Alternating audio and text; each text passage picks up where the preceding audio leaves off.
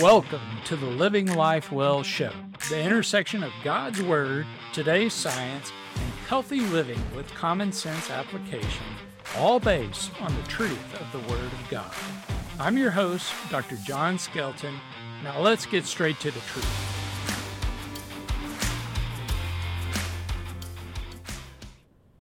Welcome back to the Living Life Well show. I hope you are having or have had a great week thus far, and I hope this is a good kickoff into your weekend or your next week, depending on when you're listening. So today I want to really talk about thyroid and thyroid health.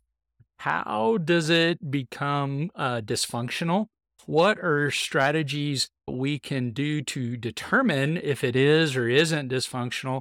And then what things can we do to actually improve it? What kind of lifestyle interventions can we do besides taking medication? So we'll talk about all that today. And really, I just wanted to ask you today that if you are enjoying this, if you find the information useful, I would ask that you subscribe and leave a review. That way you will help ensure that other people may be able to get the same information and help improve their health and their life as well, and get them on the road to living life well. So tell me if you have either felt this way or heard this before from friends or relatives. You know, I'm doing everything I can. I can't lose weight. I'm constantly tired. I go to my doctor and all my labs are really normal, including my thyroid. Is it just in my head? Am I crazy or depressed, or is there something else going on? So I hear this quite often when clients come into me, and thyroid can very well be the issue, or as it is many times, it's a piece of the puzzle. There's a piece of it that there is some dysfunction in. And so that's really what I want to talk about today. So really about 5% of us have some form of hypothyroidism. And that is really the crux of what we're going to talk about today. Graves' disease and different types of Hashimoto's thyroiditis can cause you to have hyperthyroidism, which typically is going to have more of the anxiety symptoms, more excessive weight loss, despite not trying to lose weight, and a lot of difficulties with sleep. But today, and what we see much more commonly than hyperthyroidism, it's hypothyroidism. And that's really what we're going to be talking about today. So several causes of hypothyroidism are Hashimoto's disease, which is essentially an autoimmune disease, or thyroiditis, or inflammation of the thyroid. You can just be born with hypothyroidism. That would be congenital hypothyroidism, or thyroidism that is present at birth, and this is something that we typically test for as well. And then, of course, there would be secondary to surgery. Maybe it was determined that you had a goiter or a cyst or something else on your thyroid, and so it was treated with either surgery and or radiation. And then medications. Medications can cause hypothyroidism as well. We see this frequently with different cancer medications, but then also, and something that isn't really talked about and something that I really want to get into more, is different infections. And so we will talk about that a little bit as we go on. So today I kind of want to talk about the conventional versus the functional. So how do we get to a diagnosis of hypothyroidism? When do we even suspect it? So if I have somebody that comes into me and that is telling me about fatigue or brain fog, difficulty sleeping, weight gain, things like this, or they're having cold intolerance and are feeling cold all the time, they're having changes in hair or skin or nails, all those things may be related to thyroid disease. And so we want to check the thyroid. Now, typical or traditional or conventional wisdom would be that you check a TSH and a T4. And so for a lot of people that come into my office, they've had these things checked repeatedly, and they're repeatedly told that they are normal. So, one of the issues that we see when we are testing for thyroid disease is a couple things: an inadequate number or type of tests that are being ordered, and or not looking at the optimal ranges. You see, the standard ranges are built upon society as a whole today. Well, we know in general that our society is not very healthy.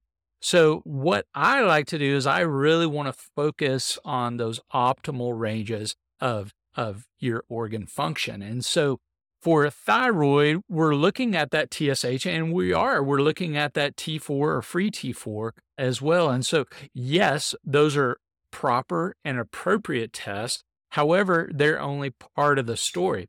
And they're only part of the story if you're really looking at them from the optimal or functional ranges. So, an example I always like to get is the TSH. So, a typical TSH is going to be anywhere from 1 to 5 on a standard laboratory assay. And so, if you go in and so you have your TSH drawn and you're having fatigue and having difficulty with sleep and or weight loss, brain fog, and your TSH is say 4, and your T4, also looks to be in the standard range, typically your primary care provider may dismiss this as a cause for your symptoms.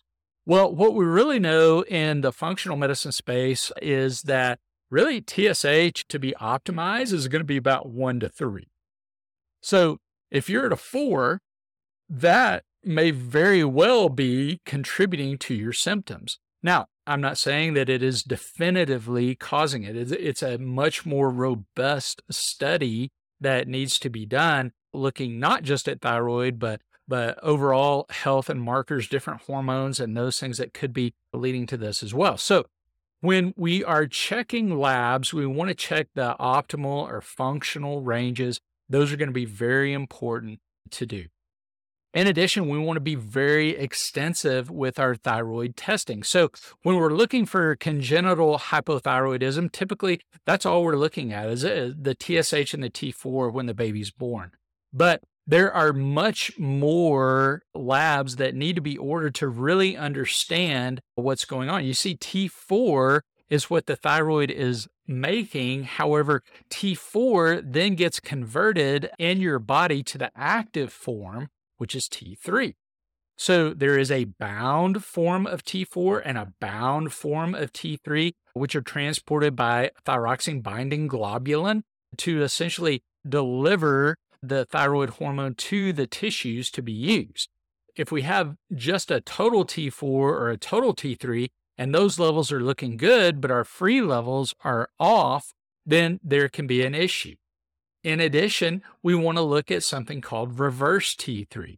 So as thyroid hormone T4 gets converted to T3, it can get converted to reverse T3 or T3. And so when it gets converted to reverse T3, it's not usable. It binds to those cells to that binding site that the T3 would bind to, but it's an inactive form of thyroid hormone. So if our reverse T3 levels are high, that could be a cause for why we're having underlying issues with fatigue and, weight gain and brain fog and those things, because our T4 levels look great. Our total T3 levels look great. But when we look at our reverse T3 and free T3 levels, that's where the issue lies. And so we really need to look at an extensive amount of labs. In addition, what we see a lot of times with Hashimoto's disease is we see antibodies to the thyroid. So the body attacking itself. Thyroid peroxidase being the primary antibody, but then also we see thyroglobulin antibodies as well. So when you're diagnosing a thyroid condition, you need to be very extensive in your testing of the thyroid gland. So one of the things that I alluded to as a cause of thyroid disease was infection. infections that I see that are most common nowadays that people either don't know that they've had or didn't know that it could come back is mono. Mono is a huge issue when it comes to the thyroid. If you've had previous mono infection, which I'm here to tell you 95% of you have, you can develop an autoimmune reaction. It can set off essentially a Hashimoto's type thyroiditis, where you're producing that thyroid peroxidase antibody or those thyroglobulin antibodies, and or just generally disrupting your HPA axis or your hormonal axis, which controls the thyroid gland. So checking for underlying infection is important. So I know nobody really likes this word, but COVID actually, it appears, and especially with long COVID, very well may be because of mono. You see, mono can be reactivated as well and cause disruption. When it's reactivated, it can cause a multitude of different symptoms. So we want to check for mono as well anytime that we're looking at somebody that potentially has been diagnosed with long COVID and having thyroid issues, because there's a specific treatment protocol that you're going to want to look at to knock down that reactivated mono. So that's going to be very important. So traditional treatments with regards to the thyroid are going to revolve around medications, right? So whether it's your primary care physician or your endocrinologist, this is typically how it goes. They're going to put you on levothyroxine or Synthroid, which is T4. Your body then has to convert that T4 to T3. This is going to be dependent on a few different things like selenium and iodine, as well as D3, iron, and zinc. And so if you have disruption in any of those pathways, you're going to have issues with converting T4 to T3. So you really want to pay attention to those levels if you've been placed on T4 and you aren't feeling better, or your physician keeps going up on the dose trying to treat symptoms without checking further labs to see if you're actually converting that T4 to T3. Because if you go to the lab and your doctor's checking that TSH and T4, but isn't checking that T3, your TSH and T4 may look great because you've got these high levels of T4, but you're not converting to the active form of T3. If you're not converting to the active form of T3, guess what? Your symptoms are still going to be present and you're not going to get that benefit from the medication that you're taking. So another medication would be is if your doctor is going further, would be Cytomel. Cytomel is T3, and Cytomel would be for those people who either can't seem to convert or just need that more active form of T3. Maybe it's bound up by the thyroxine binding globulin, or maybe there is reverse T3 that is competing, and or there's thyroid antibodies that are throwing off the regulation of the thyroid hormone as well. So those are going to be kind of conventional treatments. Less conventional treatments, but still in the conventional realm, would be Armour thyroid or NP thyroid. These are combinations of T4 and T3 so that you're hitting both arms of the thyroid hormone to try and boost levels. The thought is that you increase that T4, that helps the conversion to T3, but also supports those T3 levels. Now, what you can have happen is if somebody just needs a little bit of T3 and you're adding that T4 and T3 in, you can put them off in the opposite direction and cause some hyperthyroidism. So if somebody is then starting to have palpitations or night sweats or difficulty with concentration, anxiety, those things, you really want to recheck levels. And so it's always important after you are starting an intervention, especially with any type of prescription drug, to really reassess where you're at anywhere between 4 and 6 weeks. Anytime a change is made, anytime that you are having new symptoms, or that you feel as though your symptoms aren't improving, that you want to recheck levels. So that's kind of conventional treatment. And I employ a lot of these modalities for clients that need them. And so whether it be a client that has had the thyroid surgically removed, who has Hashimoto's, or who's had mono or long COVID, many times these conventional treatments are needed. However, there's some other things that we can do that can really help support the thyroid. So selenium. Selenium is a big factor in thyroid production and thyroid regulation. And so we want to make sure that we're getting plenty of selenium in our diet. And then iodine is going to be really big as well. And so it is involved in converting that T4 to T3. And where that iodine binds really determines whether you're getting that reverse T3 or that free T3. And so we want to support ourselves with iodine as well. In addition, vitamin D3 is very important for thyroid health, as well as iron and zinc. At the Live Life Well show, we want you to truly live life well. To that end, we have a special limited time offer exclusively for our podcast listeners. We are offering our 90 Days to Begin Living Life Well course and membership to you for just $75 a month. The 90 Days to Begin Living Life Well course takes you through weekly email and video instructions, as well as weekly assessments in all 3 areas of health: body, mind, and spirit. We also provide Konia, our community of like-minded people all on their own journey to living life well. In Konia, you and I will interact through regular Q&As, as well as with special guests and content exclusive to the Konia community. In addition, you will have the opportunity for one-on-one coaching with me and my team. If this appeals to you, scan the QR code so you can get started living life well. So if we have low iron levels or low zinc levels, we are going to have symptoms of thyroid dysfunction as well, because they are involved in the process of regulating the thyroid.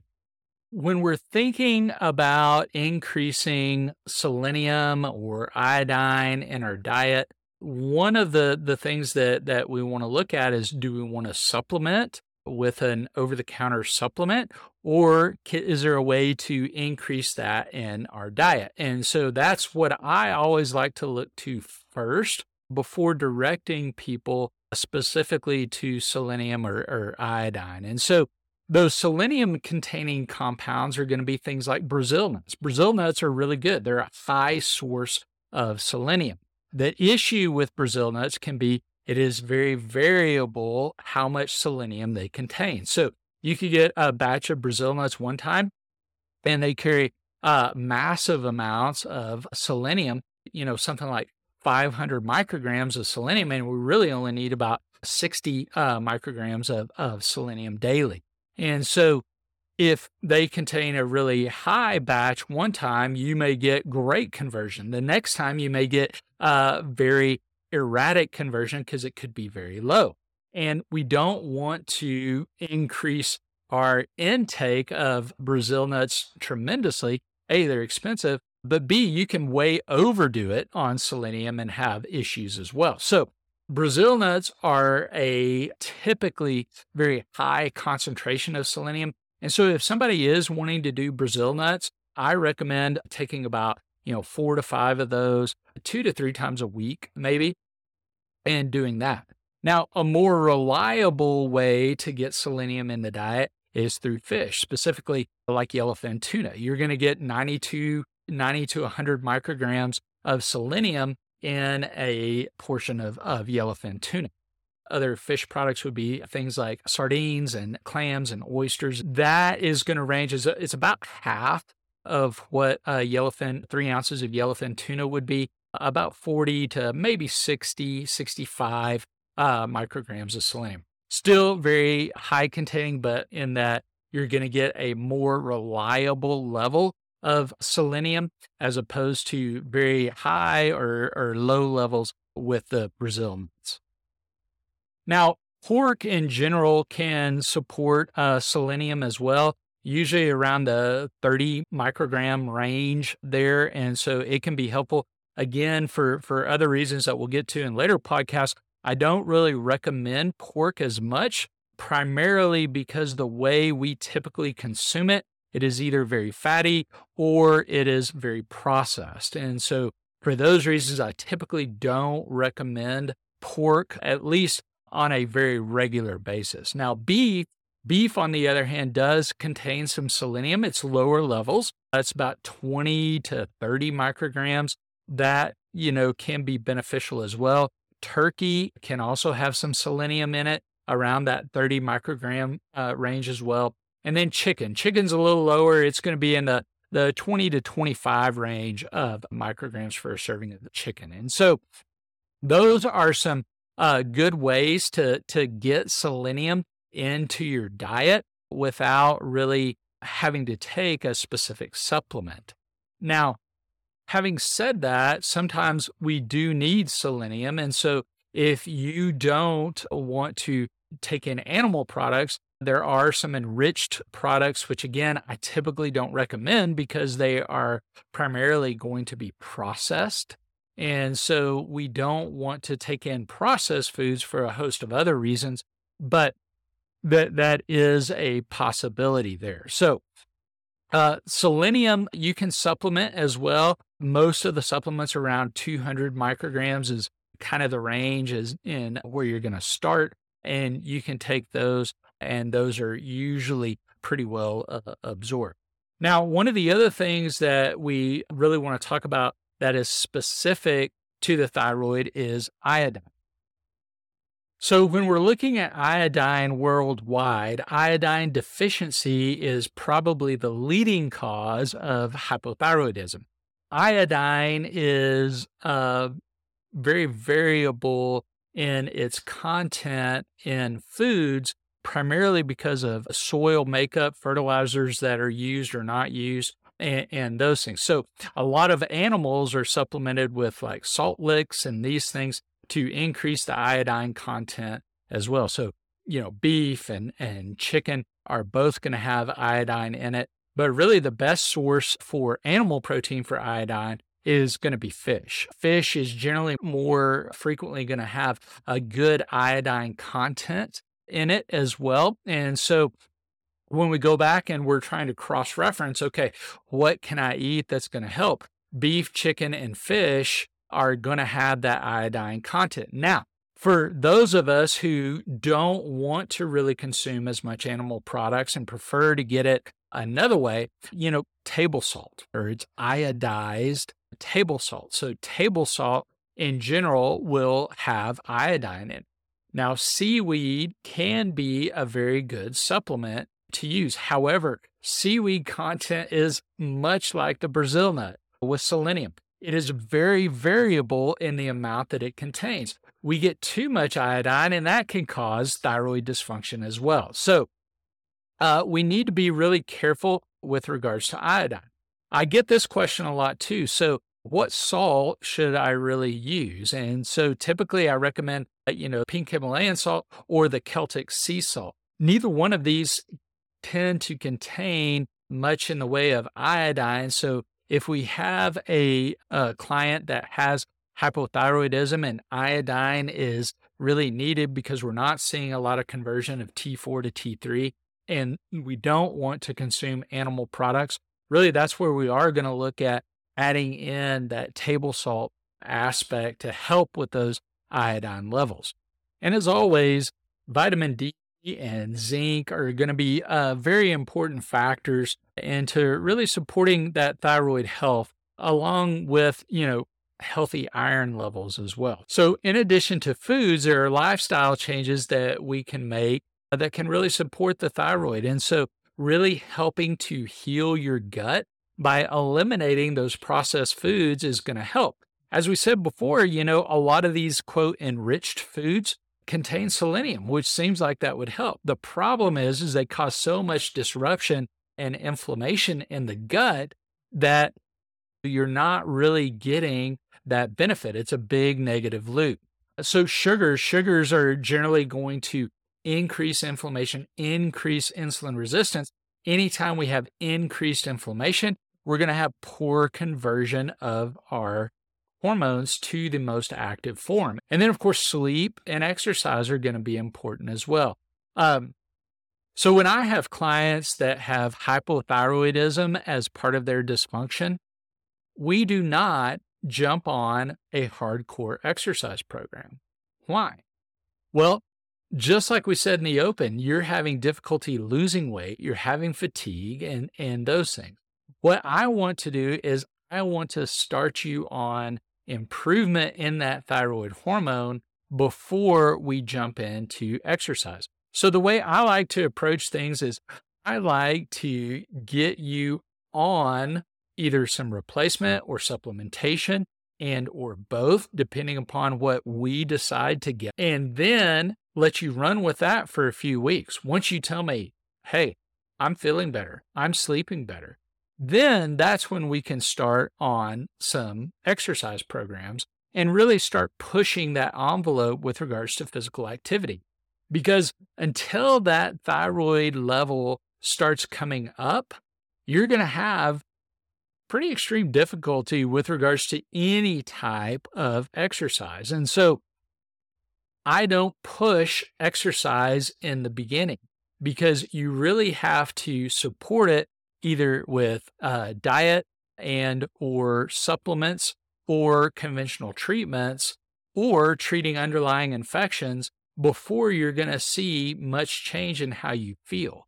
And so that is going to be one of the ways in which I'm going to be a little bit different as to how I proceed with moving you forward for your treatment of your thyroid gland. One of the issues that we see with laboratory testing and how we can get some false values, even when we're testing the right things, is we're not taking the supplements properly or we're not taking the thyroid medication properly. And so what I like to do when I test is I like to have you take your supplements and or thyroid medication, whatever we're doing, at least 4 hours prior to the time in which we're drawing the labs. This allows us to make sure that we've had absorption of the products that we're taking, and it allows them to come up in the blood work so that we can see whether we're really at adequate levels or not. And so if we take it too soon or too late, we're going to potentially miss that and not get as good and reliable results. In addition, specifically when you're taking thyroid medication, you inhibit its absorption by inconsistent taking. So if you are not taking it just with water and waiting at least 45 minutes, you're not going to get complete and accurate reabsorption. So this is where I see clients taking it very religiously one way for a period of time. Then they stop that for whatever reason. Life gets in the way, routines change. And so now they're taking it with, say, coffee, or maybe at the same time they're eating and those things. And so now they're having decreasing levels of their thyroid hormone. And so then we go and we test, and they're really strict on that day. They take that level. We've increased it now because they were having symptoms. And so now it's showing that it's over the range, and they did that on that particular day. So what's really going to be important is when you're doing your lab work, take it the way you can take it.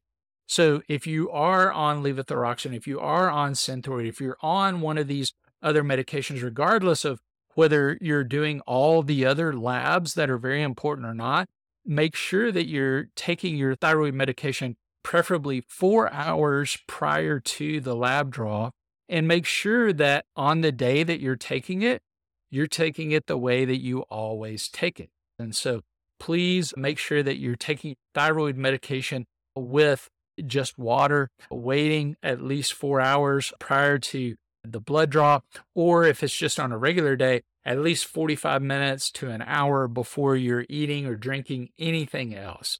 So I hope you found this helpful. I hope this was enjoyable to you, and would love to hear from you. If you ever want to get in touch, if you have a specific question that you would like us to answer, on the podcast. You can always reach us at admin@livelifewellclinic.com. Thanks, and God bless. That's it for this episode of the Living Life Well Show. If you like what you've heard and want to learn more, or want to know how to put this into practice for yourself, go to livelifewellclinic.com. Until next time, this is Dr. John Skelton saying, go out and live the truth so you can live life well. The preceding is for entertainment and educational purposes only. It is not meant to be used to prevent, diagnose, treat, or cure any condition. The information contained in this show does not substitute the need for a qualified medical professional, nor is it meant to provide medical advice or services. If you feel information presented in this show may apply to you, we recommend you seek out the help of a qualified medical professional who can evaluate and treat your specific concerns.